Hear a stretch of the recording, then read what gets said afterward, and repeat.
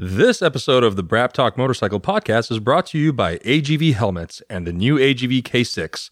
What you need and what you want in a motorcycle helmet.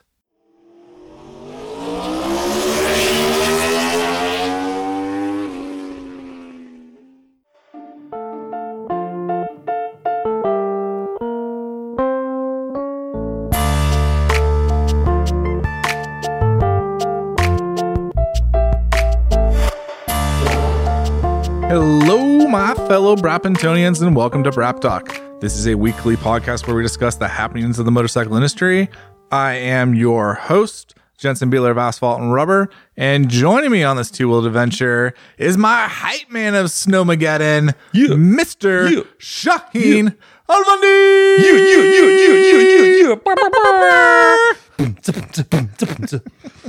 Put your hands up in the air and do wheelies like you don't care. Oh, I care about the wheelies. I care about all of them. No wheelies left behind. No wheelies left behind in a world where wheelies matter. In order to save them, Sheen will have to become a wheelie. A wheelie himself. In a world where wheelies matter, One a man. human becomes a motorcycle so he can keep wheeling. One bike. To wheelie them all. One wheel. Dank Wheelies 2020. Dank Woolies 2020. That'd be a good movie. That would be a good movie. I could see it. It'd be like the sequel to Biker Boys. No.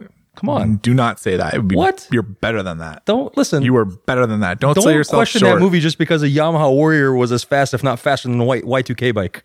What was the... That was the final chase, by the way. A Y2K bike chasing a Yamaha Warrior. money well spent in the Yamaha budget. Dank budget. And you know what? They always got the sounds wrong. I told you I have a problem with. Well, you see, that's the thing, like with a movie like that, where the only people that are going to come watch it are probably squid bikey dudes. I got my So Icon they're gloves gonna- with the gold on them. What? Yeah, they're gonna know. Like if anyone in the audience is gonna know that you fucked up the sound of the motorcycle, it's gonna be the people that come to the motorcycle movie. Right. You can get away with it like in a mainstream movie. Oh, that was Eat, Pray, Love, and the scooter sounded like a V-twin. Yeah, no one cares because they're all just there for the yoga. All bikes sound like Harleys, don't you know? Yeah, whatever. But the motorcycle niche movie, I don't know, man. You guys have one It's just job. not authentic. One job. Yeah, it just screams. Make the biker geeks geek out. And you know what you did? You made the biker geeks just turn their noses up at your one and only movie. Yeah. I mean, can we name a good motorcycle movie? Like a good modern action motorcycle movie? Someone's going to be like, The Fastest Indian. That's a pretty good movie. Good movie. But what Not else? very historically accurate. They basically condensed like 4 or 5 trips to Bonneville and turned it into like one Right. trip to Bonneville. What? Are you telling me that Hollywood embellished Yeah. a story to make it movie worthy? Yeah. So that the fecal audience will stick around and watch? I just want to know how much Polaris paid for that. Oh, that was pre-Polaris, wasn't it? Yeah, but I think they did some kind of a project like a year or so ago where they were trying to become like quote unquote the fastest Indian again. And they were, I thought it was his like nephew or grandnephew or something. He was trying to do it. Yeah, I remember seeing that press release and I was just like, man, I really couldn't just care less. I just really couldn't care. There was the same thing. Funny, actually, it's the same PR agency. There was a thing for who was the guy that was doing the Evel Knievel stunts, like redoing them? A famous stunt guy. Oh my god, I can't believe I can't remember that. I can't. I don't know. I barely know your name, dude. Dirt bike guy, but like stunner guy. Like Pastrana? Yes, Travis Pastrana. That's all you had to say. Wait, did they make like a movie out of it or something? Yeah, there it is. Travis Pastrana recreates Evel Knievel stunt. Right. 2018. Right. They sent me the press release for that, and I just was like, I couldn't care less. Because he's jumping like 8 buses. Yeah. And you're like, cool. They do that every night at Supercross. That's the thing. The level of the game has gotten so much higher than what Right. it was before, where like Evel Knievel jumping 8 buses or 20 buses, however many fucking buses it was, on a big ass fucking Harley Cruiser. All right, that's a thing. Yeah. That's kind of legit. All right, I think he crashed all the time on purpose, but it's like it never But occurred people to him show to, up like, for the crashes. They don't want to see the guy Yeah. actually do the thing. but it's like now you're just like guys on dirt bikes clear quads and triples and do loops and kick their heels over the handlebars They while jump they're over doing an it. airplane that just flew low and cool shit like that. Yeah, and like it's just like we've just gone so far past what that was. We are such a fickle bunch of fuckers. well, and You like jumped a motorcycle and defy gravity? Pff, boring. but it is boring because like I was saying, like the game just has gotten raised so high. It would be. Pastrana's the one that really raised the game with that double flip, that And back flip. he was definitely a big part of that.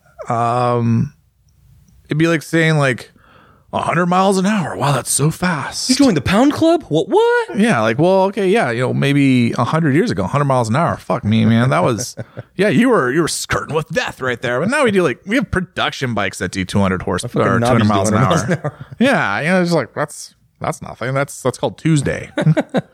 So yeah, I just remember getting that email. Like, not really in our narrative, our editorial narrative on Right. Asphalt and Rubber, and two, like I just don't care. I don't think it's that important. And they're like, you'll want to come down and see in person and interview him afterwards. I'm like, no, I'm good. No. Like, I think Travis is really cool. That would be an interesting interview just to talk. You guys should about reach out his- to Huffington Post. about They'll his probably life. do a good job. Or what's the other one? Someone that just doesn't know any better. Yeah. Like some, clickbait shit.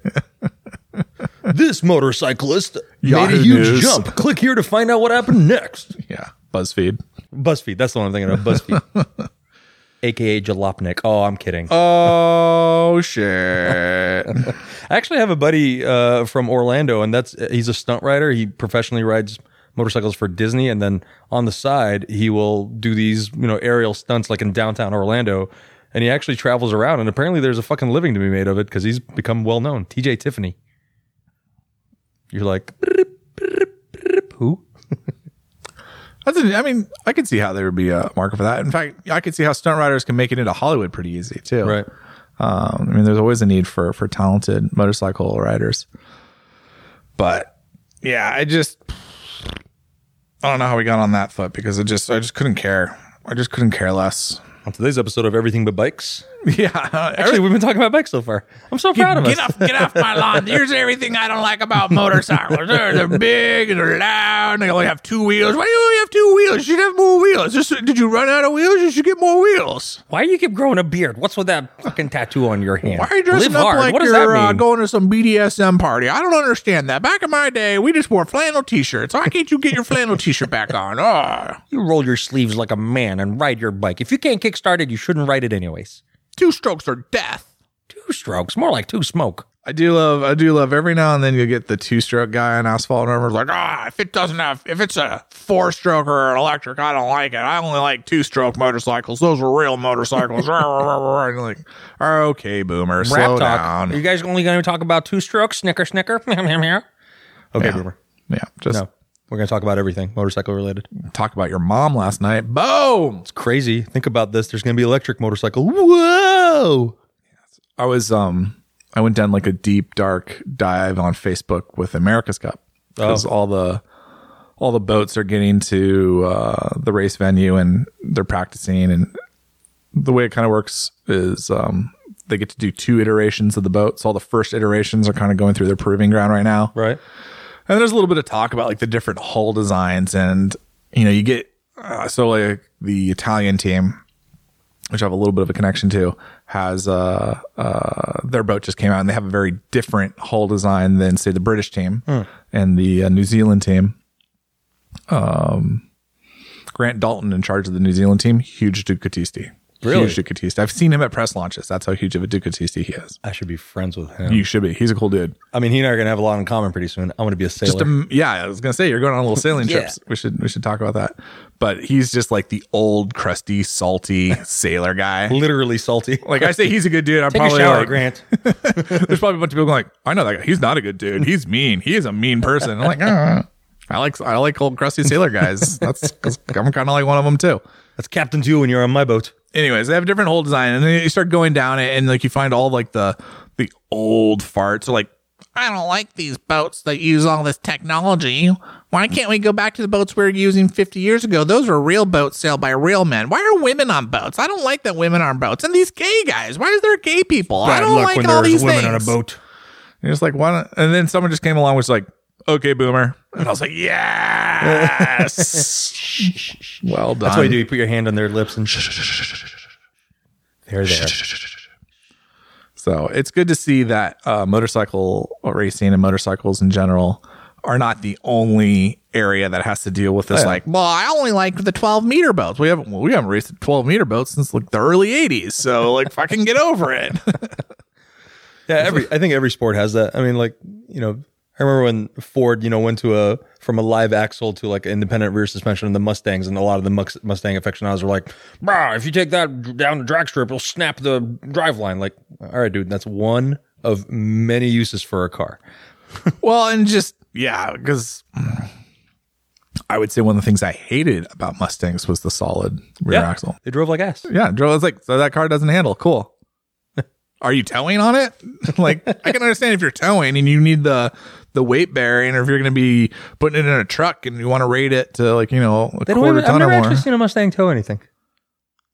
I've seen a lot of cars, like regular cars, though. I've just actually never seen a Mustang. Probably because they fall apart. With a tow hitch. Oh. They fall apart. Oh. I love muscle cars. I love old muscle cars. Yeah. I can't hate the Mustang more from like 1979 and on, or 1980 and on. Oh, really? You don't like the new ones, the retro-looking ones? No. They're pretty fast cars. I drove a couple. I mean, if another brand came out with that exact same car and called it something else, I'd probably get a little bit more behind it. But just because it's like for you. Now the Mustang is going to be a 4-door electric car. Yeah. The Mustang E. Mach E. Yeah. Really creative branding there. It is. They, a lot of branding and marketing people. Ooh, this is a rant that I've been looking online about Harley calling their Pan America the Jeep of motorcycles. Oh. They're digging deep there. Yeah. Like, okay, but that's typical marketing, right? They're taking Americana. like words, power words, or you want to call them. The Americans know what a Jeep is, and this is an American motorcycle with knobby tires on it, so it's just like a Jeep. You wouldn't get it. It's a Jeep thing. You wouldn't get it. It's a Pan America thing, bro. Yeah. I don't know. We'll see with that bike. That bike could still be rad. It could totally be rad. I just want to see someone with a Jeep Wrangler to say he's got the Pan America of cars. Yeah. Pan America of cars. Pan America of cars. I reserve judgment until it comes out. I think you have to be dubious. You have to be dubious about Harley Davidson. Anything Harley Davidson makes that isn't a cruiser, like you have to just kind of be something like, all right, well, you did this one thing over here for, fucking 100 years and you did pretty good. And now you're going to do something kind of different. Best of luck. I'm excited to see one. I hope it works out for you. Oh, I do. I really do hope it works out for them. Yeah. I'm a little, I don't know. Tell me what you've been up to on a motorcycle, sir. We were promised lots of snow this last week, and I looked at one point and it was 4 days of snow on the weather forecast. It was from Monday through solid Thursday. Days. Actually, it was Tuesday through Friday. It was supposed to be. Like right now, it was supposed to be like a foot of snow outside. Right. And there was about none. I saw snow fall from the sky for seconds. So I am, as we kind of teased earlier, going to be leaving and being on a sailboat for the next 2+ weeks. So I got on a motorcycle today and rode around just to be like, I'm going to miss you. Don't worry, this will not affect our release schedule for Brap Talk, because by the time this is released, the last one's going to get released. Yeah, hopefully I can get the last one out today. Let's say this week. Let's give me till the end of the week. All right. So this one another week later. Yeah, we'll be just fine. People won't even notice. They won't even notice. I'm going to land and come straight to your house and record it. I may not even release this one in another week. I might wait 2 weeks just for the fans, for some stability. I should be back in time for the one show, which is like the 7th, 8th, 9th. Okay, so I should be back before then, because I think we're supposed to hit Florida by like the 1st or the 2nd, and I'm just going to fly home after that. Oh, it'll be a good trip. Should be good. I'll be stoked for you. I'm going to be on a big old catamaran. You'll be doing 100% more sailing than I have this year. I'm just trying to be on the same page as you, so that you say sailing things, I'll be like, oh yeah, I did that thing. Yeah, Spinnaker. Yeah. Spinnaker, yeah, totally. I've never met her, but I've heard good things. Spinnaker, damn near killed the girl. I don't know. Near killed Yeah. her. I was like, starboard. I don't know what that means. Was there a star on that side? Was there a board? I don't know. I'll figure it You'll out. figure it out. Yeah. Sailing's not that hard. I used to teach sailing. Like intelligent, rational adults, I can teach sailing to in an afternoon. It really isn't that hard. The biggest thing is just understanding where the wind is coming from. Right. Like if you can just kind of feel where the wind is coming from, Don't you wet your finger in your mouth and stick your hand up in the air and feel the wind? only if you're an idiot. Well, that's what I do then. That's only if you're an idiot. That's not how you do it. That's like 90% of sailing. And then from that, you figure out what rope you pull, Nice. and that's it. That's sailing. I just taught you how to sail. Boom. Done. So the people that end up in a classroom for sailing, especially adults, like children, like you got to have kids like in a structured environment. Otherwise, they just don't learn otherwise. Yeah, there's got to be whipping and paddling happening. Yeah, we're like glorified daycare with the kids. But the adult, I used to do an evening adult class, and I'd have like 15 students at a time. And I swear to God, 14 out of 15, you just look at them just like, you are not smart enough to do this. You're probably going to be one of those people that's on the news later. Well, because all these people are probably people who have friends with boats, and that's kind of like why they want to get into this. Right. They've been out in the water with some friend who tried to teach them how to sail and still didn't get it. So then they showed up at my class.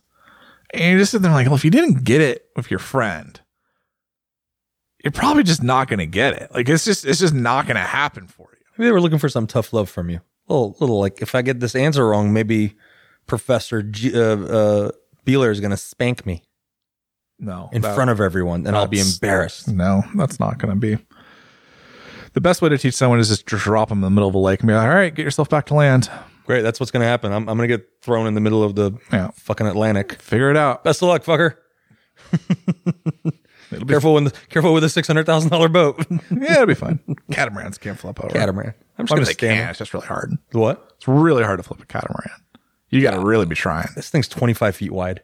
How long is it? 44 feet. 40? Yeah. Okay. Huge. That's not bad. I just want to stand in front of it and scream, I'm the king of the world. It's got probably like the net trampoline does, thing. yeah. Yeah, that'd be fun. Yeah. Yeah, it'd be adorbs. I expect some good Instagram photos. I expect some good Instagram photos as well. But you've been riding the bikes though? You rode today. I've been riding my motorcycle.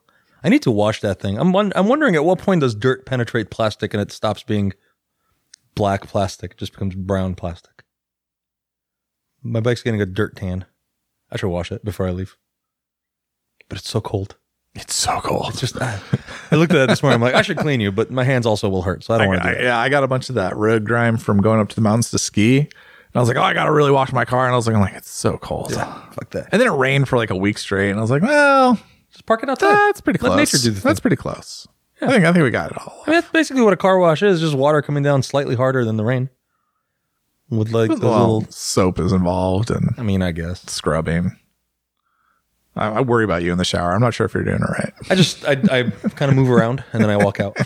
It's just like the rain. That's fine. That's fine. Did you brush your teeth? Yes. Did you use a toothbrush? What? I don't understand the question. Well, I went and did the Omra banquet. I saw you look so handsome in that photo. Wore my that was the evening's big victory. Was still fitting in that tux. Nice. I do not know where this tux came from. I was in my closet one day, and in with my suits was a tuxedo. And I was like, You're like, fuck it, flip a coin, see if it fits. yeah, and that's the thing. I'm like, I had a tuxedo when I was like in high school, like a super, super cheap one, like we had to use for high school band. Right. I'm thinking like, oh, that must be that. No way that fits because I'm like 80 pounds heavier than I was in high school. No way. There's no way that I don't think I have it, but there's no way that was ever going to fit me. I want to see you try and put that on. So I'm like, wow. So I try it on. I'm like, this jacket actually fits me, and these pants actually fit my waist. And You could inhale. the length is good. And the jacket though, the sleeves were too long. Oh, And so I was like, well, that's weird. So that means it can't be my father's because I have longer arms than he did. And I don't really have any friends that are like 6'2" and like similar build as me. Right. And why would their tuxedos be in my closet? So out of the tuxedo fairy, dropped that off. And I just, maybe you had broader shoulders back then, and it was designed to fit your broader shoulders. I literally just moved the cuff like half an inch and that thing fits perfect. Like a glove. So I don't understand it. I don't know where it came from. I don't know what the deal is. So But did you win any prizes at this? I did. I came in second in the lightweight superbike championship. Nice. So picked up my hardware for that, and had a good time with the Armor folks. And we're gearing up for the next season. The fun part is the now runner up to the class winning bike will be in the one show. So if you go to the one show, you will see my Kramer there. I'm excited to see that thing over there. Yeah.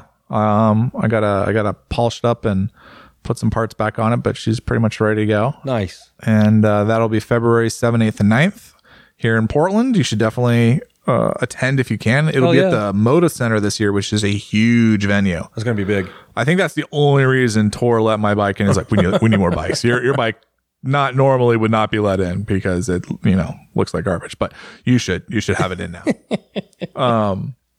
But they're going to do the racing at the venue. I think that's the cool part. I think That's gonna be real neat. That's the killer feature because they're doing the racing in Salem in previous years. Right. That's like a solid hour drive, 45-minute drive out to the fairgrounds, and it's kind of a pain in the ass. You got to pay another ticket to get in and park and do all that jazz. So it's like an added fee. Yeah, but now there's an In-N-Out close to that spot. That's true. There'll be an In-N-Out burger in Portland eventually. Give it like 2 more years. I don't even think it'd be that long. There's literally one 35 miles south of us. They've been moving so slowly up here, though. Like I remember when the one in Quality Grants control, Pass went in. Jensen. Quality control. Yeah, I don't know what that is. I don't understand. Like, how hard is it? I know they don't freeze their meat. Put the and meat that's like the big in thing. the bun and give it to me, please. But I still sit there and just like, how hard is this? We put a man on the moon. Did we though? Ooh. Ooh. I know. As I'm getting older, I'm going to start questioning everything. Is the Earth round? Did we put a man on the moon? Yes to both. and if you ever said that to what was it, Neil Armstrong, he would deck you. He would probably punch me right in the No, dick. some fucking flat earther. Was it Neil Armstrong I think it was. or Buzz Aldrin? I think it was Buzz Aldrin. It was one of the two. And some flat earther like got up all in his face about it, and dude man just fucking punched him. What a great answer to stupid Right? questions. There are no stupid questions, but you might get punched in the face. And when you're a national hero, like 100%, no jury is going to give you like an assault charge. No police officer be like, oh yeah, no, did some asshole come up and say something super stupid and dickish to you? And you didn't deck him. You should have decked him. You should have. Oh, you did deck you him. for not Oh, decking okay, him. that's good then. Yeah, We're going to punch you in the face, so you'll learn how to punch someone in the face next time they do this to you. Right. This is for your own good. It's going to hurt you more than me, but it's for your own good. Violence is never the answer, kids. Yes. But sometimes it is. The motherfucker needs to get punched in the face for stupid questions. I got no problems punching a flat earther in the face. That's fine. Poor flat earthers. What's my other plug? Portland Motorcycle Film Festival will probably already have happened before the show comes out. That's the end of this month. Yes, January 24th, 25th. So if you don't have your tickets yet, you're kind of screwed because it sells out. Yeah. But put that on your calendar for next year for sure. Unless you know someone who's got an extra ticket that they're sitting on for some reason, and you can beg and plead with them to take you. I had 3 extra tickets and I already sold. I sold them like in a day. Yeah, you got rid of those Piece of in cake. like a heartbeat. No problem. So Clearly a fun event that everybody wants to go to. yeah, watch them. And you're going to judge it. Yes. Like I said, I think I said this in the last show. Like that's my job. That's my dream job. Just judging things, offering no solutions, just judgments. Jensen, you already do that for a living. That's what I do. That's my whole shtick. That's your calling. I have nothing constructive to say. I just want to tear it all apart. Yeah. It's either good or it sucks. That's not true. I got some constructive criticisms. That's, you You just have to pay me for it. Exactly. Those don't come for free. That's called a consultant at that point. Consultant. That's right. One of the most like loosely defined jobs in the history of man. All you do is write your name and then put consultant at the end of it, and people will pay you for your fucking opinion, because otherwise you're giving it for free. Fair. It's easy. Fair. It's like if you want to be a doctor, just put DR in the beginning of your name. Boom. You don't need to go to medical Dr. school. Jensen Beeler, consultant. What are you a doctor of? English Consulting. literature. Yeah, what that? By the way, I have a really hard time understanding the whole doctorate of like anything other than being a doctor. So say what you will about lawyers. We earn a doctorate degree when we go to law school. It's a Right. JD is the abbreviation, stands for Juris Doctor. Right. We are the only people that get doctorate degrees that aren't medical degrees and don't go around being like, actually, it's Dr. Jensen Beeler. Dr. Jensen Buell Esquire. But when I'd worked with a lot of professors when I was in college, and you get that, like, actually, it's Dr. Silverstone. Oh, really? I didn't realize you squeezed in 8 years of medical school on that English lit degree. You got your PhD in underwater basket weaving, huh? Yeah, I'm not going to call you a doctor. Dr. Basket Weaver. Unless you can perform like open heart surgery. I'm just not going to call you a doctor. Like, I understand, like, you got a PhD. Good on you. You had to write a thesis. You had to defend it. You had to do the whole thing. Not easy. Kind of expensive. Good for you. Not a doctor. Not a doctor. Sorry. Not a doctor. But not Cameron. If I know any lawyers and doctor. they start calling themselves Dr. something something Esquire, I'll be so happy. Well, that's what the Esquire I would is for. hire that person. That's what the Esquire is for. I know, but I need redundancy. And I think Dr. law Esquire? of all things needs redundancy. What if that's the license plate? DRESQ. Ooh. All right. Next time one of you fuckers buys a Mercedes Glendewagen that you're never going to take off-road, DRESQ. They still make those? Oh, hell yeah. It's for the hardcore off-roader that'll hardly ever go off-roading. I don't want to scratch this $130,000 paint. All right, fair enough. I don't have one. I apparently just hit a button and erased all my notes. That's okay. We can figure it out. Control Z. No, yeah, Control Z opens up like a new window. It's a stupid browser thing. Newsy news. Newsy news. Newsy news. I wish we had we need to get soundboard. Newsy news. Newsy news. When news breaks, we fix it. Yeah, something like that. That's an old saying from a show on E! Back in the Something. day. Yeah. Soup. Talk soup. I don't know. No, it was like before the whole like ha comedy version of news was popular with Jon Stewart. I think it was before Jon Stewart. Oh, Craig Kilborn? Maybe. Yeah, I remember watching the other show with him on it. It was a different show. It was. It was a different show. I miss Jon Stewart. But anyways, newsy news. Newsy news. American Ricky Brabeck is on the verge of winning the Dakar Rally, Shaheen. I just wrote the story today, but I'm nodding vehemently. Yeah, you are. This is what we need to do a video podcast. I meant to write it yesterday at stage 10. So hopefully when this podcast comes out, he's already won and everyone's high-fiving over it. But today he lost like half of his lead. Oh. But it was also like a 260 mile timed stage. So super, super, super, super long. Are you taking a photo again? What are you doing? What? No, I'm looking. I'm looking at the you're thing. doing the thing. Oh, okay. Yeah, I'm following along with you with my ears, but I'm looking at things with my eyes. I don't trust you if you're a secret Instagram story video sharing. I should have been a paparazzi. I'm pretty good at the whole just super sneaky. Next thing I look around like Sheen's like live streaming me. I'm like, I need a shower. What's going on, man? I didn't do my hair. I work from home. You can't do this shit. That's my wrong side. You got to do the other side. You need to do the side with a beard. Yeah, I got to ask you about the half beard thing. That's freaking me out a little. It's a condition, motherfucker. Don't make fun of it. Listen, all right? I made some bad choices as a kid. Or good choices. I mean, I'm like the Andre Iannone of beards. So you're telling me is you're doing some steroids? Been doing some roids, right? Making some bad life decisions. But you look really good. But I'll really, look really good. Anyways, we should not take away from Ricky Brabeck. Ricky Brabeck. This is a huge deal. It's huge. This is a huge freaking deal. When was the last time an American was at the top in Dakar? In the bike category, never. So, right there, that's a huge thing. Yep. It will end an 18-year streak of KTM winning the Dakar Rally. Well, we just talked about this too, because KTM kind of owns that thing. They kind of own that thing. Honda.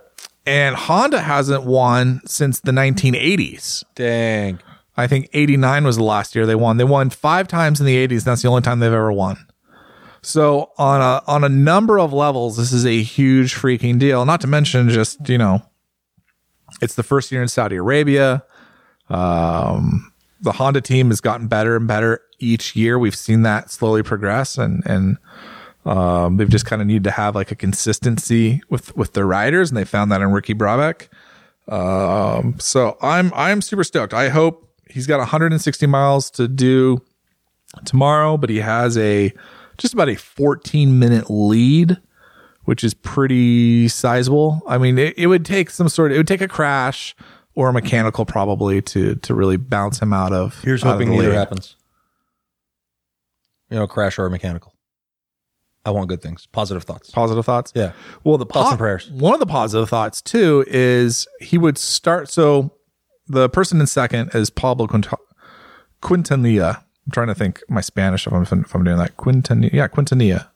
Yeah. Double L is a Yeah. Y, right? Quintanilla. Or double L is he's silent. Unless from like Uruguay or Paraguay, it's Quintanilla. Yeah, I'm really bad with these. I like it.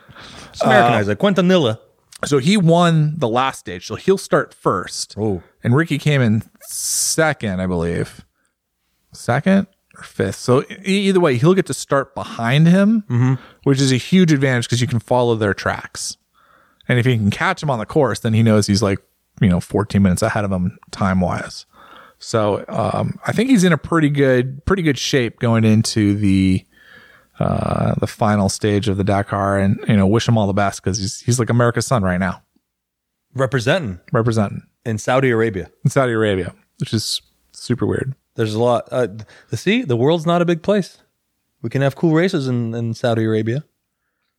We just need them to, maybe be nicer to other people and not, Do some things. do some things. There's some talk that this year's in Saudi Arabia. There's some talk that because they have a 5-year contract, I believe. There's talk that the next editions will be in more countries in the Middle East, maybe like Jordan or maybe Iran. Iran, dude, that'd be so cool. If Iran's still there, Please still be there. I don't want World War III. it's been kind of crazy times for that area. Crazy. I got family over there, so I'm a little bit busy with that whole thing. Yeah, it's scary. We should definitely give a mention to kind of a sad note because this year's Dakar did claim the life of Paulo Gonçalves, and he was riding for the Hero Factory team, but he's been on the Factory Honda team before. Right. One of the veterans of the race and one of the favorites, and definitely one of the well-liked and well-known riders in the Dakar Rally, and kind of a real sad kind of turn of affairs, and they actually canceled Monday's racing to kind of let everyone grieve and do their thing. It's always was a big deal. gut punch when you lose something, someone, and especially someone as well liked as Paulo was. Yeah, and that's the hard part with the Dakar. I'd have to go back and look at the fatalities, but it is one of those races that claims people's lives. Yeah. Dehydration, especially when it was in South America, dehydration and elevation was a huge thing. Elevation was insane over there too. So it was really easy for people to reach that level of exertion and then just kind of drop off the bike, just kind of literally drop dead. So it's, that's one of the things that it's kind of like the TT in a way. What makes it so great and so alluring is how difficult it is. Is this, the TT racing on city streets. Right. The Dakar is probably the most grueling motorcycle race in the world. It just is. It's 12, it's almost 2 weeks of racing. Right. In these crazy conditions, and they have a couple, they call the marathon stage, where you can't have any assistance from your mechanics, so you have to be able to do that, and it's just unlike anything else out there. Rally Pretty raid, badass. I mean, you have to concentrate on being a good racer, but also ride smart so you're not breaking the thing, and if you do, you have to be the one that's fixing it. yeah, Talk about being self-sufficient at that level, doing that kind of racing. yeah, On a completely, uncontrolled environment, so to speak, right? It's not a racetrack. It's not this perfectly groomed place that you're riding in. Shit changes probably day by day. So man, my hat's off to anyone that does that sort of racing. I think that's the real shit right there. yeah. I'm not saying that MotoGP style racing is not hardcore. It really is. They're going at such insane speeds, but when you're doing any sort of rally racing, there's just less control there. Or when you're doing tourist trophy type racing, it's just not the same sort of control, and you're dealing with so many external forces there. So I think those people are incredible. Especially when you're going flat out. Yeah. And those guys especially in the time stages, they are going flat out. Yeah. And that's kind of what caught Paulo out. Like, you're doing 80 miles an hour down a dune. You know, sand's just at that speed, sand's just like concrete, and you know you're going to hit something, and it's bad news bears. And I can only imagine. I think Toby Price was the first rider to come up on him. I can only imagine what that was like, and stayed with him until the helicopter came. That's the one thing I really like about the Dakar. There's good camaraderie amongst the riders, because I think there is a sense of like, hey, we are each other's lifeline. It's not uncommon to hear like a rider like, oh, like their bike broke down, so their competitor, the guy they're trying to beat, stopped and got a tow line out and towed him to the next checkpoint because, you know, sportsmanship. That's badass. Yeah. That's just so cool. Yeah. I mean, we even see that at the lowest level of like racing at like club racing, like Omra. You guys are always looking out for each other, and that's so cool to me. Anytime I stop by and talk to someone and so-and-so's engine blew or so-and-so's brake lines got fucked up, somebody from the other tent is walking over with extra parts like, hey bro, this will help you come out and race me. Yeah, no, 100%. I would not have gotten second in my class if the guy who I beat, the third place finisher, hadn't helped me. If the guy who beat me, who got first place, hadn't helped me. If friends like Hannah Johnson and Alex Taylor didn't help me and help me put my bike back together from all like the stupid mechanical little things, like I would not 100% would have missed more races and probably not finished in the points. And you know, it takes a village. Takes a motorcycling village. That's one of the I would say that's one of the things I love about club racing, because it's competitive enough that it gets the competitive juices going, and they're like, oh, I'm gonna fucking win this race, and I'm gonna rip his fucking head off, and then at the end of it, you're like, oh cool, I'm racing with my friends. This is like we're just racing for plastic trophies. Right. That's it. So everyone's like, drinking at the end of it together. And yeah, I'm more concerned. Like, I want to make sure that you get on the grid so I can race against you because that's really fun, versus the like, hey, no, if you race against me and beat me, that's like $1 million down the drain. So I can't, like, I'd rather just you didn't show up. I love watching the racers talk and sort of compare notes of like how they did certain things and where they were applying the power and where they were applying the brakes and what such and such turn felt like to them. And if someone wasn't doing as well, the one that did better was like sort of giving them hints of, hey, this is how you could do better and maybe even beat me on this next lap. It's never like, it's rare. It's super rare to see somebody be like, no, go fuck yourself. This is my race. I have no interest in helping you at all. Because, like, what's the fun in that? Then you're just racing yourself. Well, sometimes it's fun to kind of fuck with people, too. They're like, oh, yeah, no, I'm breaking at, like, the 5 board. I'm like, oh, the 5 board? No. I break at the 1 board. Yeah, you should definitely break deeper. See you in the grass, fucker. I thought you said the 1 board. Uh-huh. Yeah, no, that didn't work out for you? That's weird. That should... You might need to change your brake compound. You went turn 1. Oh, yeah, no, I was thinking turn 2. 7 and 1 look alike. Yeah, I was confused. Yeah, no, definitely don't break at the 1 board there. No, 3. 3, maybe 2. I don't know. No, it's good. It's good camaraderie. But definitely sad to hear about Paulo Gonçalves, because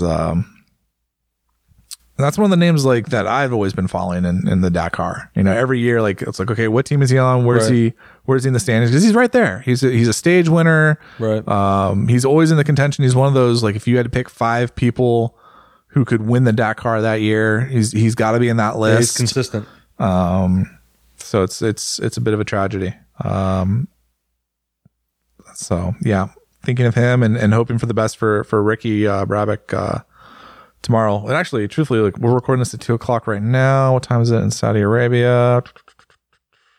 It's 1:00 in the morning. It's tomorrow over there already. Yeah, it's already there tomorrow over there. It's almost 12-hour difference. So they'll be racing. He'll be waking up in like 2-3 hours to get ready to go win this thing. So that'll be great to see. And Dakar.com, the official website, has a great live timing feature now. They've really stepped up the ability to follow things in time. And they have it's not like a Twitter feed, but like they do have kind of like a live timing news feed. They'll be like, you know, Toby Price just went past checkpoint 5 3 minutes ahead of da-da-da-da. And like, oh, wow, okay. So I can actually kind of follow it, you know, at least from checkpoint to checkpoint. Their Instagram page is doing a pretty good like stage by stage thing too. The photos they do, I really like that they do daily video recaps. Oh, yeah. Because especially here in the US, I don't know if any US TV carriers are doing it. Maybe Red Bull TV is, but they would really be like KTM heavy. Yeah, Red Bull is KTM. But it's. I think they've realized that this race, like they have to promote it, they have to show it, they have to be the media company behind it, Right.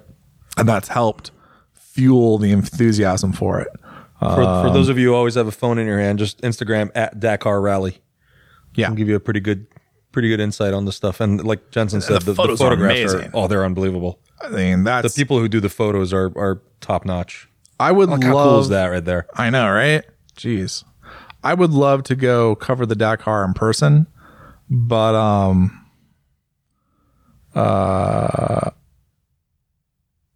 one, it's a little outside of our focus, and we're probably going to get a little bit more away from racing. Like I was looking at the numbers, like racing's like literally a third of my budget and 6% of my traffic.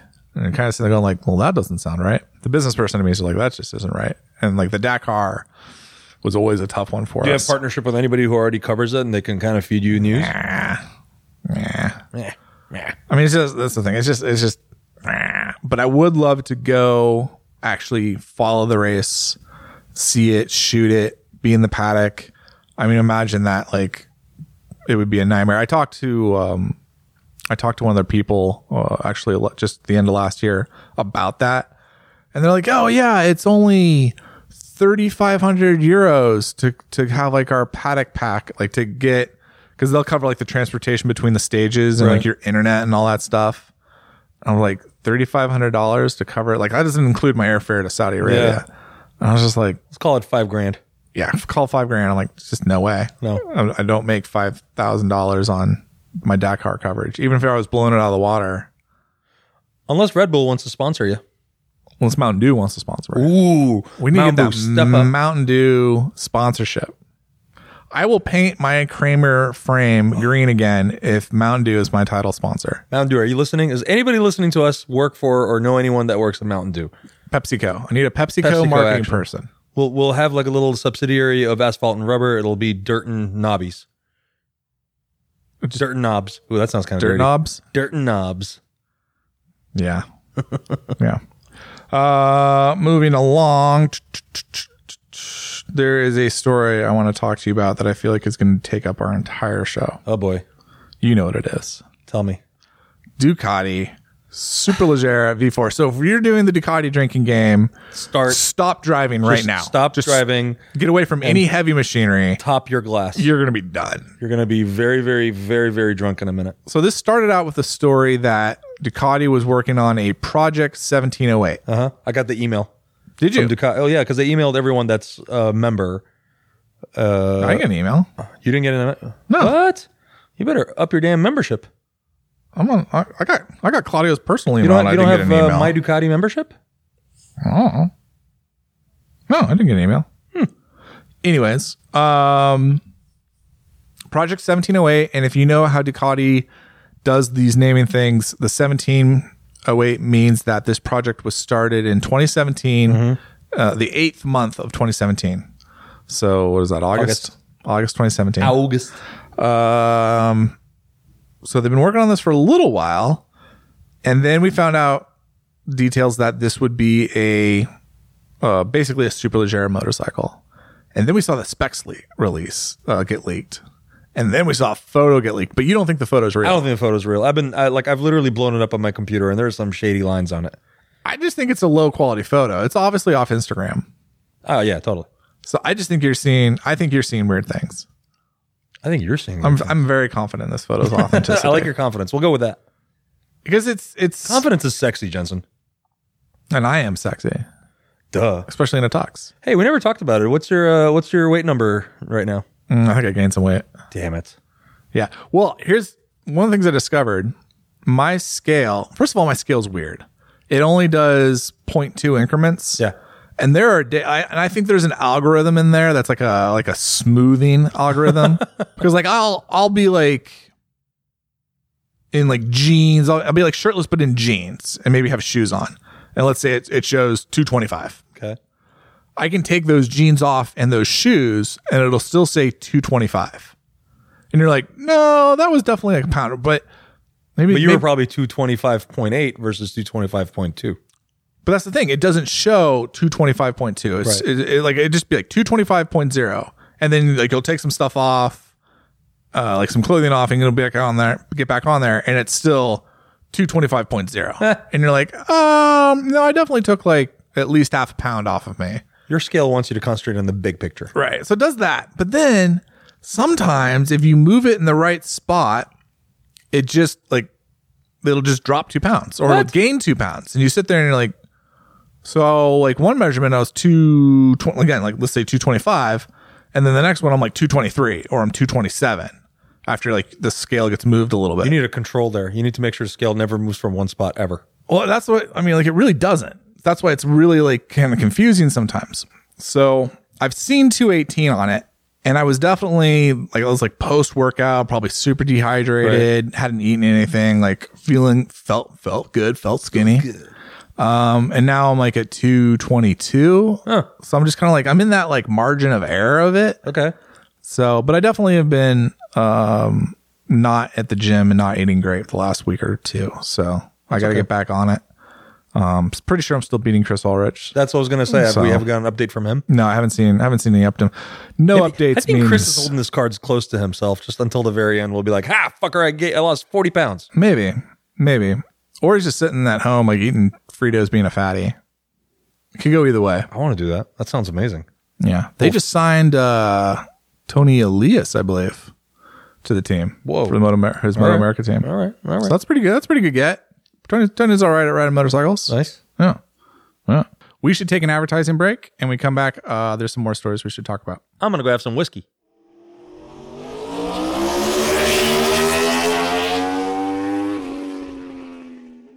This episode of the Brap Talk Motorcycle Podcast is brought to you by AGV Helmets and the new AGV K6. Finally, there's a comfortable, versatile, and safe road helmet for any motorbike and any rider thanks to the same advanced materials and innovative technologies used to help world champions achieve the maximum at the racetrack and in the most extreme conditions. Everything you need is now combined with everything you've ever wanted, the AGV K6 helmet.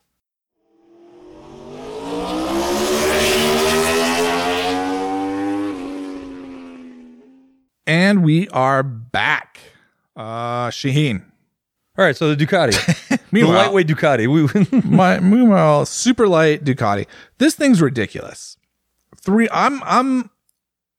What's interesting to me, I'm pretty sure they're using the R spec, the Desmo Sedici Stradale R motor. So it's the 998cc, not the 1103cc. Yeah, from the side view, it kind of looks like that with the dry clutch and all that stuff. Yeah. Well, we can't see the clutch from that side, but that's the generator side, sir.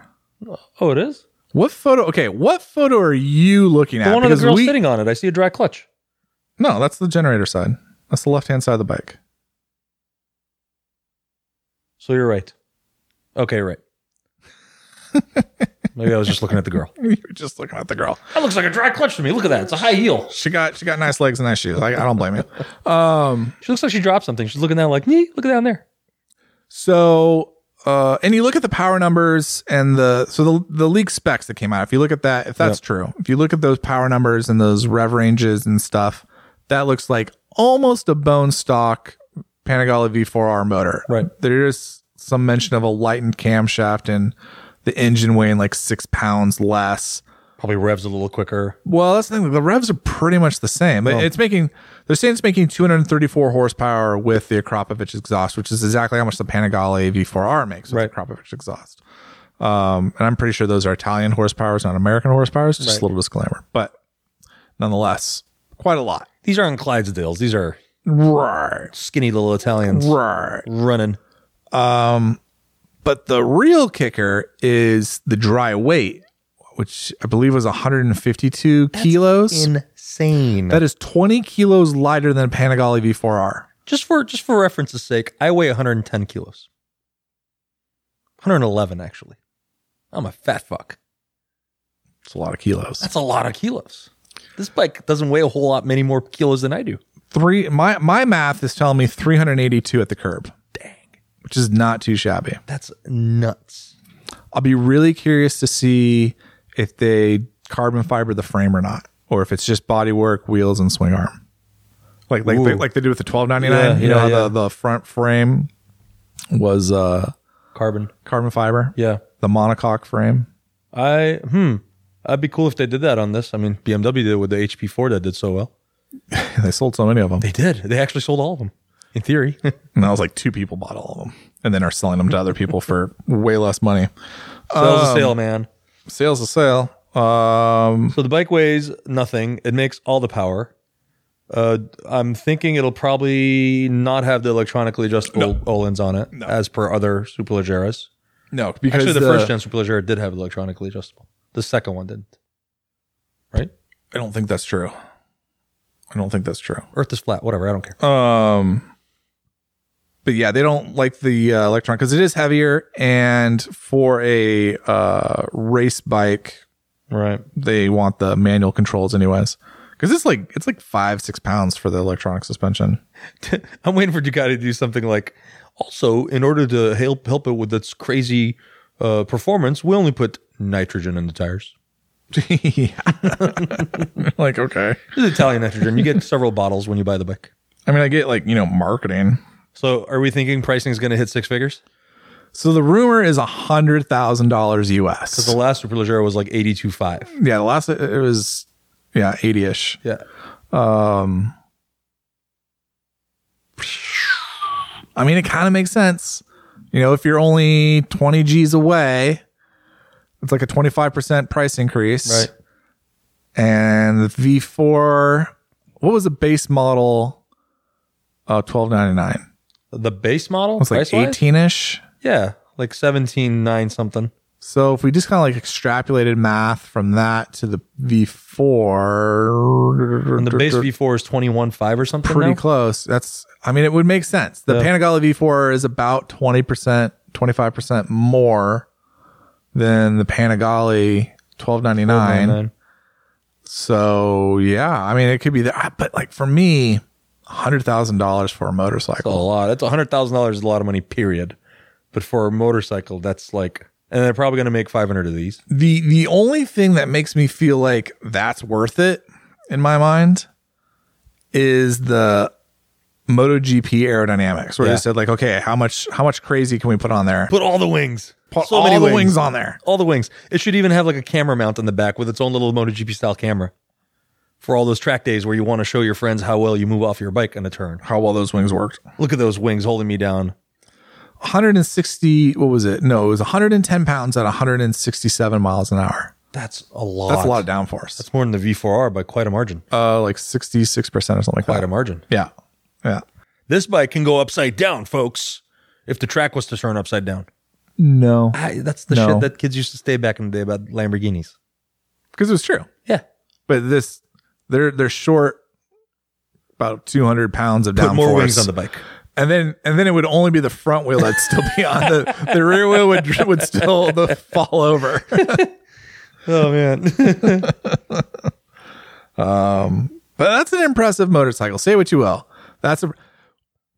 What I don't understand is I don't know where all these haters came from on Asphalt and Rubber. They're like, I don't like this. And like, are you not impressed by a 380-pound motorcycle that makes 234 horsepower on pump gas, I might add? Yeah, what the fuck? With the warranty. With a warranty. Like, you're buying a come Lamborghini, on. man. Yeah, exactly. Like, no one gets shitty when Ferrari comes out with a LaFerrari or the FXX or any of these super $1 million exclusive, cars. Right. $1 million cars. And you're like, why are you upset? Like, you're not going to buy one. Here, I will say this. The one piece that I wish they would do differently, and I've only seen pictures of it, but the current carbon fiber wheels that you get for Ducati are those, I think they're made by BSTs. Kind of a 5-spoke with a split Double in the middle. 5-spoke, yeah. So 10-spoke, I guess. I would love to see that forged aluminum set of wheels on that bike. I think. Oh, the Rotobox. Dude, like if you're gonna make this bike $100,000 bike, don't make it where I have the same wheels that the last Superleggera had on it. Make it like super duper. Because when you buy a Lamborghini right now, like all their top spec stuff, they have the forged carbon on them.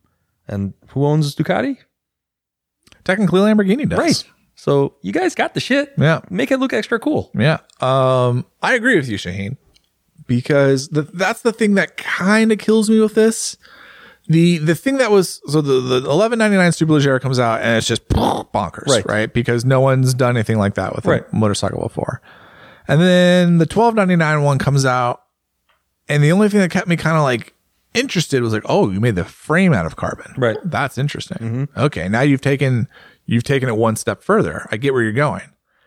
And the hard part with the Superleggera V4 is it's just like those bikes, but just with the V4. You know, there's nothing new. There's nothing fresh. Like, it's just, now we're just like taking the same formula and applying it over again. And maybe, I don't know, we'll find out. This one doesn't have the carbon frame, and the next iteration that they come out with will. Right. Or probably, actually, truthfully, probably the next Superleggera V4 will probably have the 1100cc displacement, but with all the cool shit, like technology from the because it's not a race homologation bike. It doesn't V4R. need to have the race homologation motor on there. The R has that. But you could see that, like, oh, it has 280 horsepower V4, and like, oh, that's fucking ridiculous. Okay, cool. But that would get me way more excited than this, because like, especially with the engines being basically the same, it's like, I mean, I don't have $100,000 to spend on motorcycles, so I guess it's kind of moot what my opinion is. You were asking about, you were wondering where all these haters came from. I kind of chuckle at it myself, but I kind of get it. I think what's happened is, back in the day, Ducati, when they made an R-Spec bike or a Superleggera type bike, it was super duper special. And it only came out once in a while, and it was like this huge deal, right? But now it's like, it seems like there's some kind of a special model coming out every 6 months. Every 2 years, yeah. Yeah, there's a Corsa edition, there's a 916 anniversary edition, there's a R-Spec, there's a... Right. So it's like they've sort of watered it down a little bit by introducing so many different neat special models. I think that's fair. I think you're absolutely right that they've watered it down a little bit. That doesn't make it any less of a cool, badass motorcycle. It's just, again, we're a fickle bunch. Like we were talking about Travis Pastrana doing, any sort of tricks and doing stuff like that. If you see it in person, you're like, whoa, that's pretty cool. But when you see it in the news over and over and over and over again, you're like, all right, it's watered down. I don't care. Move on. Next. But that being said, I'm excited to see this bike. I want to see what those wings look like in person. Yes. I'm sure it'll look really badass. Yeah, I think that's part of it too, is like we're working with leaked, right, specs, a leaked image that you don't even believe is real. Right. And we haven't really seen it in the flesh. And seeing a bike in person changes that experience so much. I didn't like the Ducati Street Fighter, the 1098 when it came out. It doesn't photograph. I saw one in well. person and I bought it. Yeah. That's the difference of a nice photograph and seeing it in person. We don't even have a nice photograph right now. I'm going to say the same thing I said about when I heard the V4 coming out. I wish they wouldn't just make it look like, let's call it a progression of the last design. Like on a bike like this with a potential six figure price tag on there, fucking make it look like a spaceship, man. Like make it look like a MotoGP bike. Yeah. Right? I think that's the difference. And in a way, Ducati's figured out what MV Agusta is known all along, is that these limited edition, special edition, numbered edition, tribute, whatever bikes, they sell. They just sell. You only need to find, so let's back it up a little bit. Ducati just came up with their sales figures for 2019. 53,000 bikes sold, or 50,000, just a little over 50,000 bikes sold. Flat. Sales are flat, basically. Right. Sales are down about 2% in the US. But okay, there's 50,000 people bought a Ducati last year. Right. You only need to find 1% of them to sell all of these out. Yeah. Like, you're going to tell me like there isn't 1%, there isn't 500 people in that 50,000? Superleggera type bikes always sell out. Of course there is. And it's the same with MV. And that's why MV always comes out with these special bikes, because it only takes a couple hundred people to be like super fanatical, super into your brand, super rich collector, or whatever that is, to sell those out. And that's not a high bar. And it's the same thing here with Ducati. So it's like, I kind of get it. But this is where I think the conservativism of Ducati like kind of kills it for guys like me. I mean, obviously I'm not an actual buyer. Not going to spend $100,000 on a motorcycle. was giving Claudio peace of my mind for having to spend $20,000 on a Street Fighter V4. So you can obviously see where I'm at on the demand curve here. But there's a part of me that would just say like, just build something crazy. And that's what I love about Kawasaki, where it's like, oh yeah, you want us to build a supercharged 300 horsepower motorcycle? Done. Cool. Done. Hold my beer. Oh, you want us to buy like this little boutique Italian brand and then make some crazy little thing with them? Yep. Done. Great. Fine. We'll just keep making crazy. Oh, you want a 4-cylinder 250? Done. Let's do it. Bring it on. Got a red line at Like, a zillion RPM. Crazy ideas that, you're kind of taking a risk. That any one of those bikes could have been huge flops, and you could probably argue that the H2 kind of was a flop. I mean, they're not selling a boatload of those things. They're lucky they can spread that technology across multiple bikes and multiple lines, so it kind of makes more sense for them. Right. But it's a true Halo bike where it's like, we're not really building this bike for sales. We're building this bike for marketing value. Yeah, making something special to dream about, right? I want to see Ducati. Yeah, I would say like come out with just let Gigi loose for like a week and let him just draw. Fucking make a stuff Lamborghini edition one just to make it insane. Well, just anything. Like just be like, okay, what would a MotoGP bike look like without any rule constraints, without a spec ECU, without aerodynamic constraints, without whatever, Right. and then build that, or the World Superbike version of it, and then what would that look like? What would you if you took all the handcuffs off, all the restrictions? What would that be? That would be incredible. That would be a bike that nobody would be like, this is just the same old bike with a bigger price tag on it. And that was kind of what it was like when the Desmo Sedici RR came out to an extent, but that still had to kind of look like That's the still race everyone's bike. beloved Ducati. That's still the one that everybody dreams about because it was unobtainable. But that's how we got the MH 900E. Right. That's how we got the Super Mono, where it was just like, let's just make this fucking crazy thing. And those are some of the most revered bikes in Ducati history. Don't worry about functionality. Just make it fucking crazy. So I would like to see them shake the formula up. I know they're going to sell out of all these bikes. Right. I know it's going to be rad when it comes out. I'll be very lucky if I ever get to ride one. But Did you ever get to ride a Superleggera when it came out? Like, was there ever like a press intro on those things? there was, but it was it was like one publication from each of the major markets. Oh, wow. So, yeah, I think Cycle World got to go to that one. And those were, let's just say those were friendly pieces. Not that you're really going to write anything bad about like an $11.99 Superleggera, but you just kind of sit there. Like I remember reading those things. I was just like, this isn't a review. This is like a marketing piece. That's really all those bikes need. They don't need to review them. Who's going to buy one? There's 500 people Well, in the world. they're already sold out at the time. So, All right. I'm trying to remember. I don't think I've ridden a Superleggera ever. I'm trying to think if I've ridden one, but it's on the streets. It customers. doesn't really, that's like what's the point? You're only going to go 30 miles an hour. It's cool. Yeah. It's badass. You feel amazing when you sit on it. It's definitely very special. But like just riding around the streets doesn't make you go, ooh, I get this bike. I've gotten to ride all the R bikes since Super Quadra Motor and on. Nice. Those are impressive machines. Yeah. So, yeah, I mean, I'm going to be very curious. So they're arriving in May. Man. Production starts in April. Right. So this is coming out pretty damn soon. So that bike is probably going to be released about the same time as the Street Fighter. Yeah, That's probably. usually Ducati usually sends shit out to the dealerships by like April, May. Yeah. Yeah. So that'll be interesting to see. I think Ducati, that they did a pretty good job keeping that secret. There've been rumors of a Superleggera since last summer. There were some people saying we would see one at EICMA this year. It still feels a little early to me, but I think that might be a little bit of them being like, we're going to surprise you. I know we've got World Ducati Week this year. Yeah. And a May arrival should mean all the bikes should be like at customers before World Ducati Week, which 'cause that's may what, have been August? part of, no, it's June or July. Oh. It's like right in the heart of summer. I got the computer. I can find a date. World Ducati Week 2020. Last time it was in the middle of July. It's the same this year. Okay. 17th through 19th of July in Misano. And if you haven't been to that, even if you're not a Ducati person, you should still go because it's pretty rad. But Well, I might get to go to that this year. I don't know. There was some talk. but I've been in the past, and it was a pretty cool event.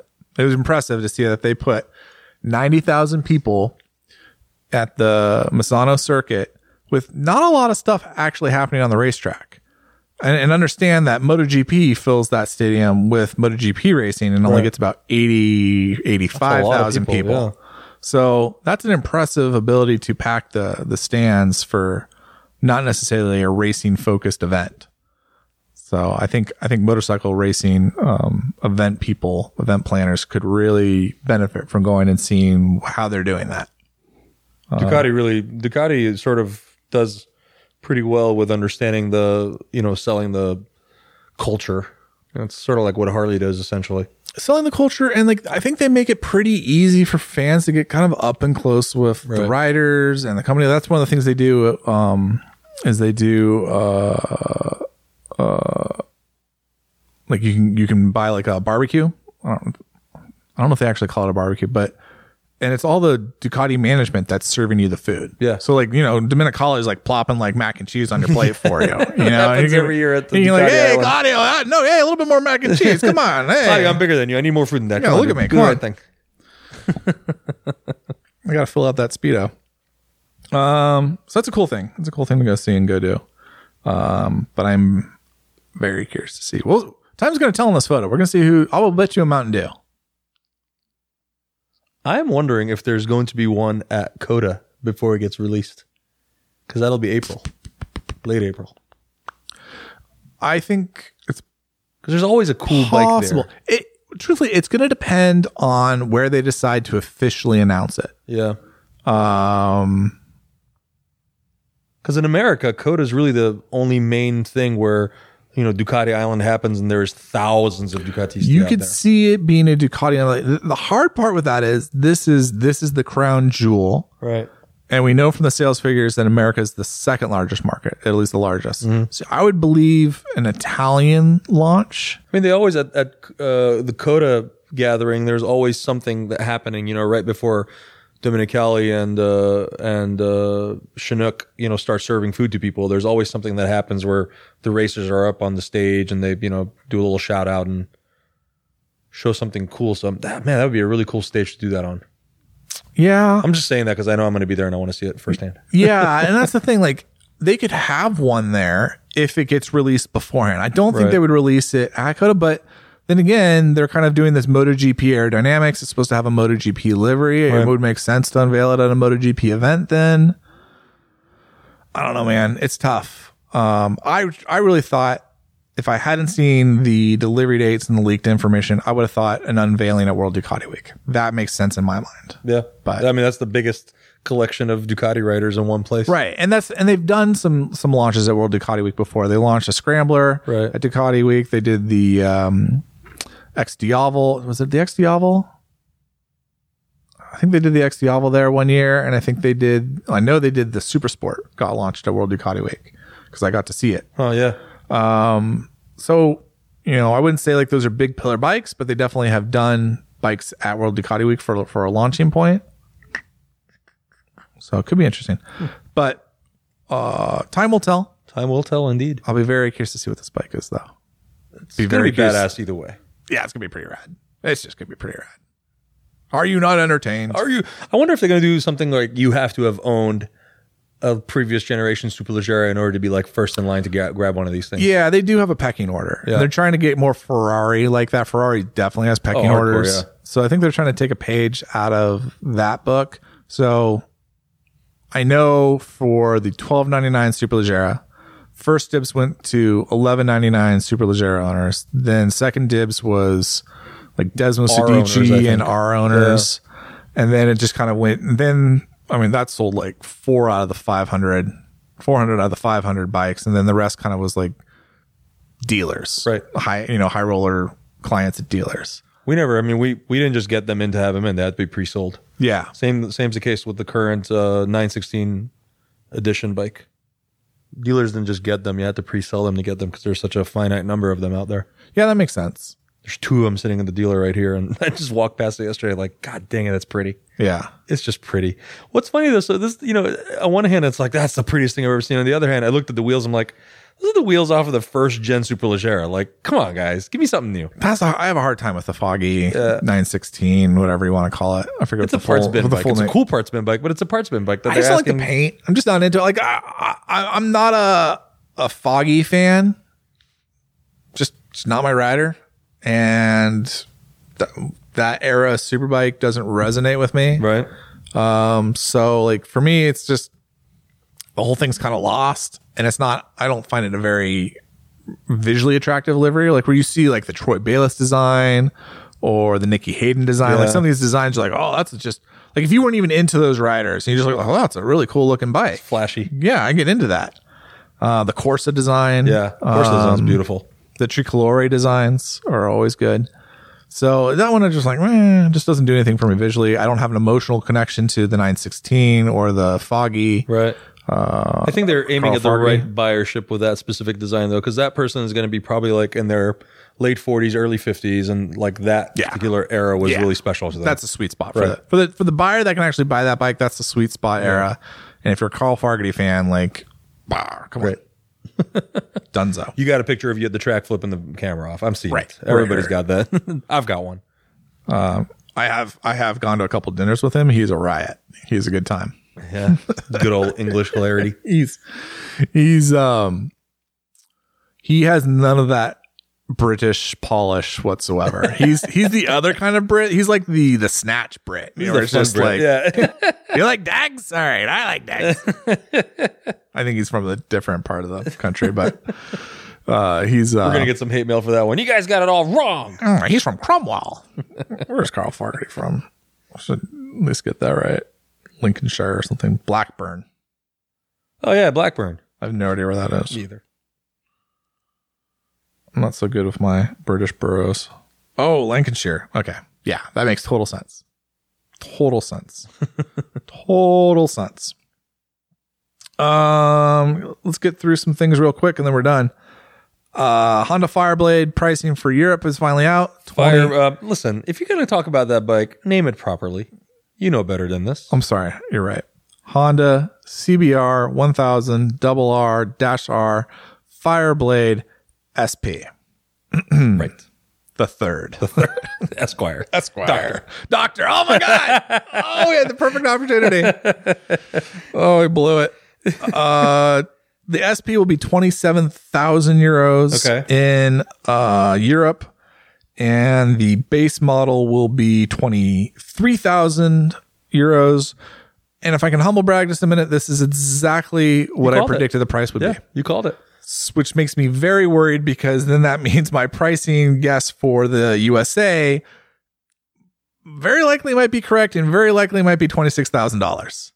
That would be interesting to me if it ends up being less US dollars than the euros, because it's usually, if you do currency conversion, if you just looked at it straight currency conversion, it should be a $30,000 bike in the US. Some of that though is a misnomer because our prices in the US don't include tax. Right. It's like, oh, it's going to be $26,000 plus your tax, which plus freight, setup, tax, and all that other bullshit. Blah blah blah fee. Whereas in Europe, that price includes VAT, which is like 20% or some nonsense. So if you start doing the math a little bit, it gets a little bit closer. But truthfully, I think they just subsidize the price here. It's not euros to dollars, it's yen to dollars that really matters, which doesn't really change the price of bread too much. I've done the currency, but for whatever reason, whoever's doing the pricing and the supply chain at Honda and a lot of brands, it's cheaper. So if you look at, like, I looked at the Honda Africa Twin and I looked at the where was it? Oh, the CB1000R. It's two bikes that are pretty new. They've been updated recently. Both bikes were driven by Honda Motor Europe, as was the CBR. So kind of helps to have that. These are models built for the European market and then being sold in the US. So I felt they were very analogous in as many ways as possible as you can be. And when you look at it, they have like a $600 to $800, let's say, currency unit delta. Okay. So if it's 14,000 euros, it's like $13,200. Okay. So that's kind of like where you sit there and you're like 27,000 euros. It could be 26. It could be 26.2. It could be 20. I think they'll do 25,999 just because that's a nice round number. Yeah. And because they cost the CBR costs significantly more, they can probably give it a little bit more on the margin, give up a little bit more. So yeah, That makes it a pretty viable bike for what it is. I think that's a class killer. I think, assuming it lives up to the hype and does all the things on the racetrack that it's supposed to do, and the electronics are well sorted out, which I don't think is necessarily the case in the previous generation model. I think you make a pretty good proposition because 26,000, if I can just look at my computer here, that's still cheaper than the Panigale V4S by $2,400. Still the most None of the expensive Japanese inline four, though. Yeah.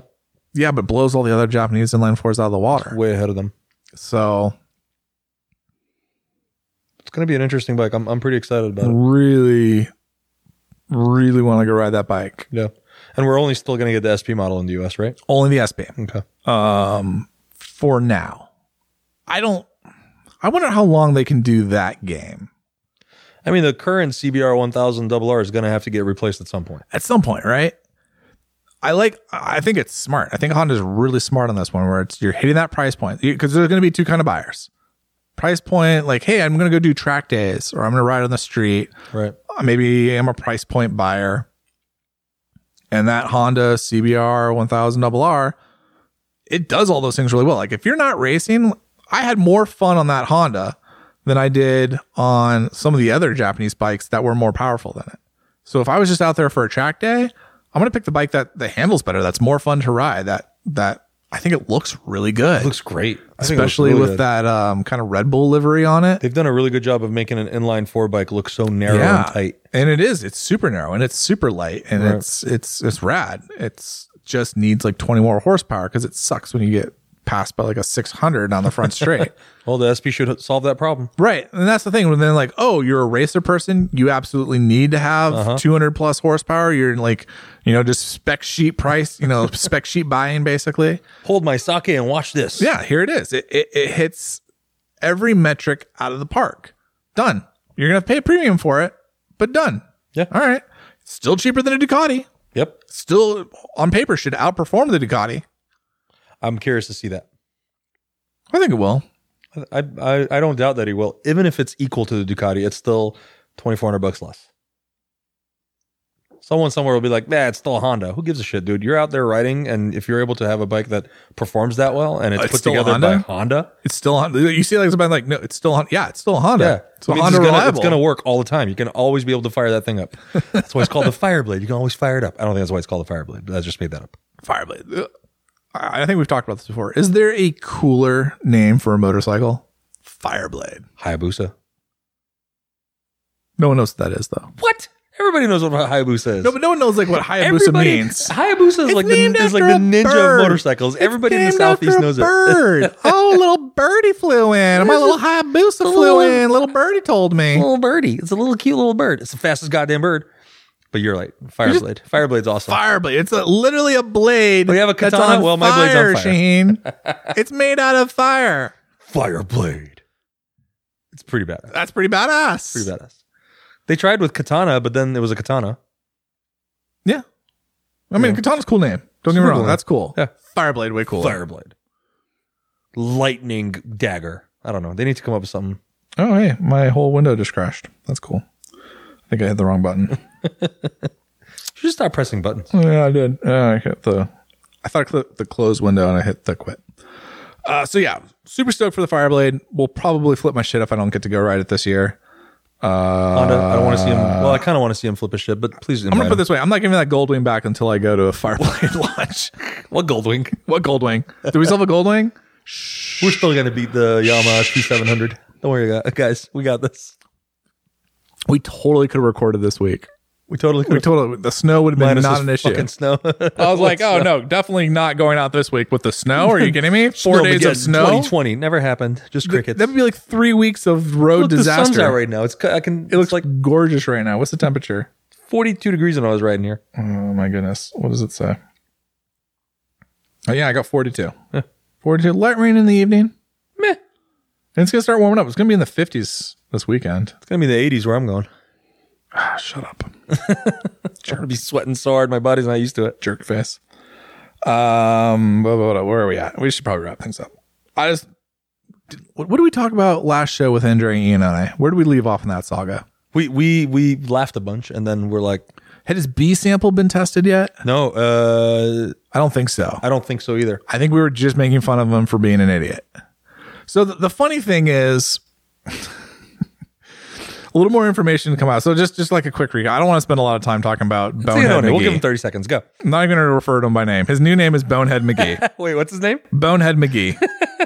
Because this is just it. The more this gets down the rabbit hole, the more Bonehead McGee it becomes. Because the argument was that the steroids found in him were trace amounts, and his lawyer and his team is basically saying that's not from him doping. Although you would expect to see trace amounts at the end of a doping cycle. Right. But instead, that's from tainted beef that he had in Malaysia. Huh.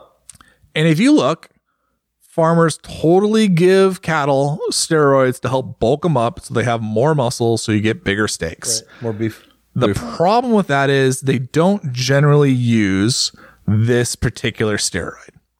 Oh.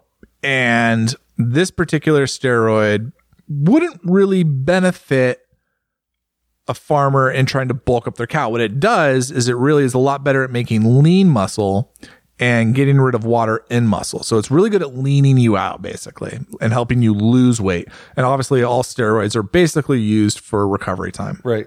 It's not the steroid that helps you bulk up. The steroid helps you recover from your workout. Oh, so you can work out harder. So you can work out harder, or you can work out like 4 times a day. Right. And that is what bulks you up. It's an expensive steroid. It's hard to find. It's not something that like a farmer, especially a farmer in Malaysia, is gonna be like, oh yeah, I'm gonna use that like $1 steroid to help bulk up my cow. It's like, no, I'm gonna use that like $100 steroid to bulk up my cow. And you're like, no, you would use something else. You'd use something cheaper.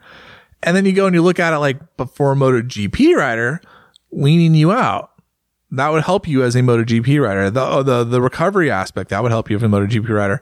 And then just like from a Bonehead McGee perspective, with his little vanity project, it's like, yeah, no, he just wants to look super cut. He just wants to look super lean and super cut. Trying to get ready for when he goes to France and he's in those topless beaches. Yeah, and it makes total sense. If he started his steroid cycle right during the flyways and then was coming down the end of it, Sepang, and you're just like, yeah, that makes total sense. The kicker for him, and whether you want to be team Bonehead McGee or team Andre Iannone on this,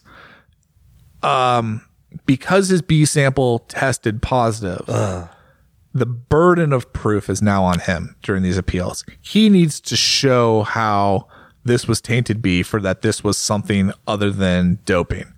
And that's really hard to do. Like, even if you're on your game, even if it really is the case, that's really hard to do. And the burden's on you to do it. And, unless like they were saying, examples of things he could have done would be to document where he ate every time he ate and what he had there and a picture of it. And, all these different things to like kind of document like where this could have happened. We all know which everyone he surely isn't doing, right. But like would be impossible for most people to do. Like if you would have to take the doping side of it so serious. And truthfully, part of this, and there's been some instances of food poisoning, especially at the flyaway races. Right. And part of this is the reason now why the teams are taking their hospitality so serious, is so that they can control the diet. They can make sure like, hey, no one on our team is going to get food poisoning. Right. No one on our team has to worry about contaminated food.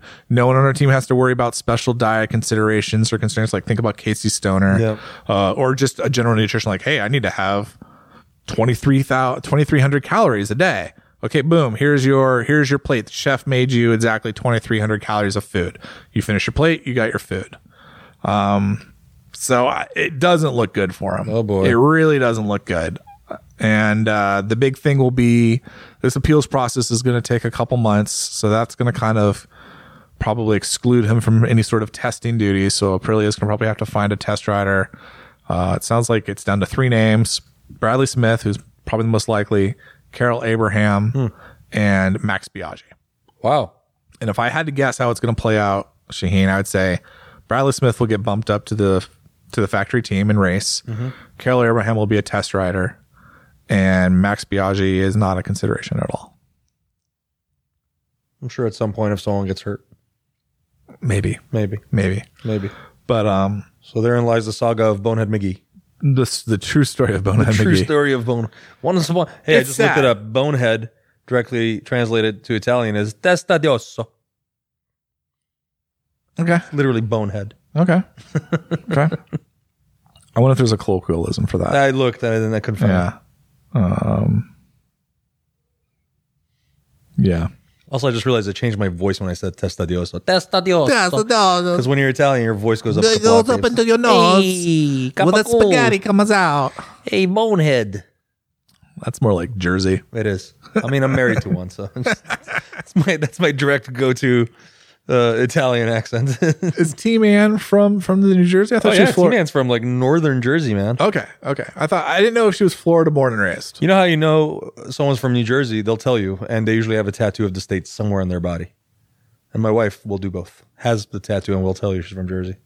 And it's funny because there's always so much pride about being from Jersey, but it's like, we don't live there. You haven't lived there in years. And it's not just Then my why'd wife. you move? It's most everyone I know from New Jersey. They're like, fuck Jersey, I don't even want to live there. Where are you from? Fucking New Jersey, yo, represent. Fucking Jersey Shore. You're like, what? Get out of here, Snooky. I've been to Jersey. There's nothing to brag about. It's the garden state. It's full gardens. They have good tomatoes in the summer, I hear. I mean, New Jersey Motorsports Park, pretty good track. Yeah. I actually still haven't been to New Jersey. That's one of the states that I just kind of skipped. One of my worst crashes was that NJMP though. Ooh. So So you got a little bad taste in your mouth. I did not have a good time there. I did not have a good time at all. It was a track day in October. Wow, in Jersey. Yeah, it was like All the right. last one of the pushing it. year. That's really pushing it. And I definitely think there was black ice on the track. I literally crashed straight up and down. Dark gray ice. Just the darkest gray ice. The you darkest can- gray ice you've ever seen. Yeah. Literally crashed straight up and down, doing like 30 miles an hour, barely on the brakes. Had to been. That's Like I literally external forces. And it was like there was snow in the infield. I don't know about track days in October in the Northeast like that. It's just We don't do that here. And it's like, yeah, why bother? I look back on that now. Like it's still one of those crashes. They say like the crashes that fuck with a rider's head the most are the ones they can't explain. Like there's some like, oh yeah, I just went into that current a little hot. Right. Too much front brake, too much throttle, things happened. That's one of those crashes like, well, yeah, I can see why people say that. Because that crash, like I said, like I literally don't know why I crashed. A lot of head scratching still happening. It was the out lap. I was like the second rider out and just like I literally was just straight up and down. I don't even know if I was on the brakes. I don't even think I was on the brakes. Like that's the thing. Like it wasn't like I was really trying to stop the bike. I literally, I'm just shaking my head because I still don't understand it. What were you riding? R1. Ooh. Therein lies the saga of Jensen and New Jersey and Yamaha. You are a product of your past, Jensen. No, I was actually kind of proud of that day because like I was super poopy after I crashed. Because again, like totally fucked with my head. Yeah, it sucks. And I kind of like pooped in the car for a little bit. And I was like, you know gross. what? I drove all the way down here. I should at least get a couple more sessions. I should try and figure out like what I need to get this bike fixed and get back out there. And I got like a session and a half on it. Nice. And I didn't really enjoy the track, but I think part of that's because I crashed on it. But Yeah, it's has hard that- to reset as soon as after it happens. Like I'm always so in awe of racers who are able to get right up after a low side and just get on the bike and fucking start riding hard again. Yeah. That's a very, I think that's a learned ability to be able to just shut that off and not say, "Oh God, I'm back on that turn again. Oh God, it's going to happen again." And truthfully, that's one of the things I've been thinking about for this coming season with OMRA because like I'm out to win my classes. And to do that, you can't miss a race. So like if I crash Saturday morning, I got to make sure that I'm able to race Saturday afternoon. Right. Usually I have like about an hour or two in between races. So that means like having a box of spares, parts, things that are going to be needed that are most likely to break when I crash. Right. But there's also like the mental side of it. Like, okay, yeah, you go and crash in turn 3 where everyone crashes at PIR because it's the first left-hand turn and it's off camber. Right. And it's just a little funky there. And it is funny when you get behind a lot of riders. Like, I love passing in turn 3 because I've never crashed there. Most people tippy-toe around I because have they've all no fear. crashed there. And a lot of people tippy-toe through it. So, like you can tell, like, hey, that's still kind of like in their head. And like, I'm using that to the advantage. I'm using my naivete to my advantage. Ignorance is bliss. Yeah. And so I'm kind of wondering, like, okay, like eventually I will crash there. It's just the law of probabilities. And I wonder, like, the mental side of it, of being overcome that issue in that turn. And I think if it's a crash that you can understand why you crashed, that helps. Right. But I do wonder about like that crash where like it caught me off guard and like, am I going to be able to still race 10/10ths, in that afternoon or that next race that's coming up? And how am I going to mentally prepare myself? I think part of it for me will be anger and the like, fuck, I gotta win this class. I gotta get back out there. I'm like, I'm more motivated to beat your ass now than I was before. But that's part of it, and it's the mental side of this sport is huge. Absolutely. Because no one, especially at the club level, no one is racing their bike to the limit of that bike. No. So you're not winning anything other than a little plastic trophy. So, you want to have bragging rights, but what is it worth? I mean, we kind of have a thing where we go and get ice cream if we get on the podium. Yeah. That's Hannah and Alex and I do that. I like that. So there's a little extra incentive there, but ice cream only goes so far, Shane. I know. If you want, I'll show up with ice cream next time you're racing. Fuck it. You don't have to win, man. Yeah. So, yeah, it's interesting. Like that's Jensen, everyone's a winner. That skill deficit's definitely all in your head. Yeah. And closing that gap is huge. I mean, I believe that even on the street, people always ask me, what's your favorite set of tires? The one that you feel mentally most comfortable with. Absolutely. Because at this point, most tire companies are making pretty fucking good product. Pretty good. Yeah. There's some tires that are definitely, I think, better than others. But absolutely. You're in a nexus of pretty good. But for most average riders, most average street riders, they're not going to be able to tell that difference so much. But no, most people will be like, oh, I crashed in a Dunlop one, so fuck Dunlop. All right, well, so in your head, you're not comfortable with that brand. So buy the other brands. There's other options out there. I love Jason Pridmore's whole, I've never seen a tire crash itself. Yeah, that's fair. Which I would say largely is true. I've seen some tires delaminate. I've seen some tires throw the carcass kind of comes apart or the compound falls apart. Like I've definitely seen like, well, that's kind of crashing itself in a little bit of a way. But the point largely true. I think Jason's talking about like the top notch race tires out there. Yeah, it's like, oh, my tire didn't have enough grip. No, you didn't manage the situation in the grip effectively. Right. But I do agree. And I think too, for most street riders, especially for street riders and even most track riders, the tire still kind of outperforms the skill level. Yeah. I think like the typical B group crash that I see is the rider going in pretty hot, getting spooked and standing the bike up and then going into the grass and then grabbing a front brake. Like that's the crash. Oh yeah, it happens so often. And if it's on the track, it's usually like, oh, you're running cold tires. You were running a slick without tire warmers, and it was the first session of the day, and you went into turn 3, the first left-hand turn, like full tilt. Right. Like, well, yeah, that's gonna crash. You hardly ever see a high side wreck on Group B sessions because it's usually a panic front brake action where the front end just comes off. Yeah, and you just end up low siding the thing.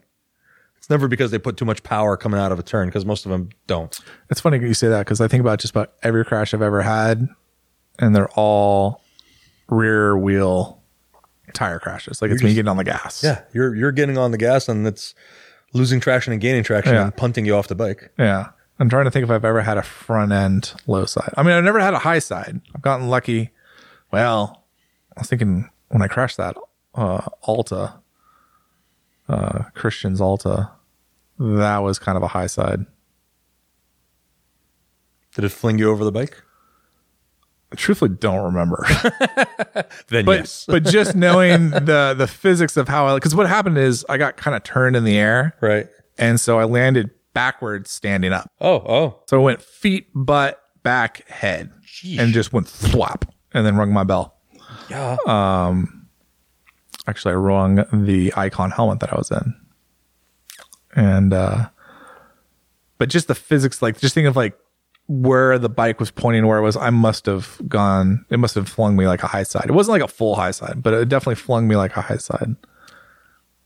A hurt is a hurt. A hurt's a hurt. A hurt's a hurt. Of course. Yeah, I don't think I've ever had like a front end tuck. That's the thing. That's part of why I'm racing, is to learn how to push the front tire more, because it's something that I definitely have a margin of safety with. You plan on doing any dirt biking this off season? Nope. That seems to be a popular thing. Unless a dirt bike ends up in my garage from a press loan. Isn't there a dirt bike in your garage? No. The I have a Husky? Supermoto. Yeah, but I've seen you put dirt bike tires on it. It's just such a compromise. Yeah, I suppose. It doesn't have nearly as much suspension travel. The suspension's way too stiff. The brake is huge. It was a good idea. It's just such a compromise. And I can't get out of the saddle of that bike very well. Oh. So it makes dirt off-road riding really not fun for me. No. It's too much work. It's just too much. Like I said, it's just too much of a compromise. Like I need a proper dirt bike setup, which I would love to do. It's just apparently racing's expensive. It is expensive. There's a Kramer for sale for $10,500 right now, by the way. Whoa. 2015 model. Whoa. So if you want to have that Kramer fun without that Kramer price, Call us. Call Kramer Jensen. Motorcycles USA is selling it. Oh, it's directly from them. Yeah. Is it a S or an R? It's a good question. It has the dual brake setup, But that doesn't necessarily mean it's a... which would mean it's an R, but you could Yeah. put dual brakes on that bike. Dude, if you can get an R for that price, just go buy it. It'd be good. Someone's gonna be very happy with that. It's the older gen KTM motor. My racing colleague Paxton Gray corrected me and said it was the 5th generation LCR4 motor. It's a 2015 motor. So 2016 is when they put the dual balancing shafts on that motor, and that's the motor you want. Right. So this will be about 5 horsepower less than a normal Kramer. I bet it'd still be a lot of fun for the money. Still be pretty good. It'd be a great track bike. Yeah. Be a great track bike. So What else you got? Anything else? I think that's it, sir. I'm going to go pack my shit and go sailing. Yeah, have fun sailing. I'm very jealous. Enjoy the warm weather. I will. Enjoy your catamaran life. Take lots of photos. Wish me luck with my sea legs. Yeah, try not to throw up on the boat. I'll just make sure I throw up on the lee side. No wind at you. That's just the side with less wind on it. Leeward. You don't want to throw up or piss in the wind. Leeward. Leeward. That's the word. Yeah. I'm learning. See, Yeah. I know the one of it. Yeah. I'm glad that was empty. What was that? That was a glass of water. That was empty. Jiminy Christmas. We can't take you anywhere. I can't. I'll just put that right there. All right. Well, let's get out of this. All right. Well, we'll you know how see it you is. in like a week or two. Make good choices, and remember, safety third. Good talk. See you out there. Bye.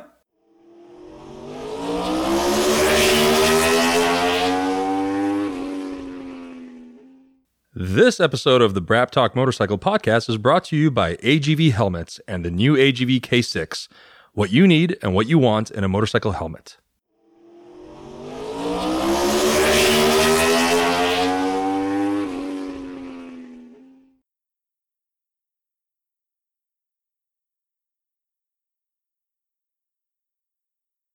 I'm ready when you are. I'm ready when you are. I'm ready when you are. I was ready before you were. I was ready yesterday.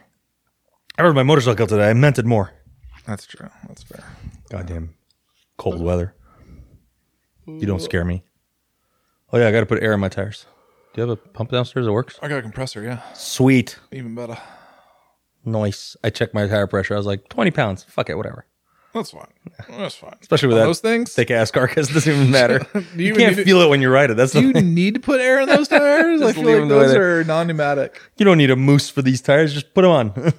Jesus. A moose? No meese needed. Looking for a moose and gray squirrel. Hey, I need a moose. I need a big burly moose. One with some horns on it. That's what she said. Hey.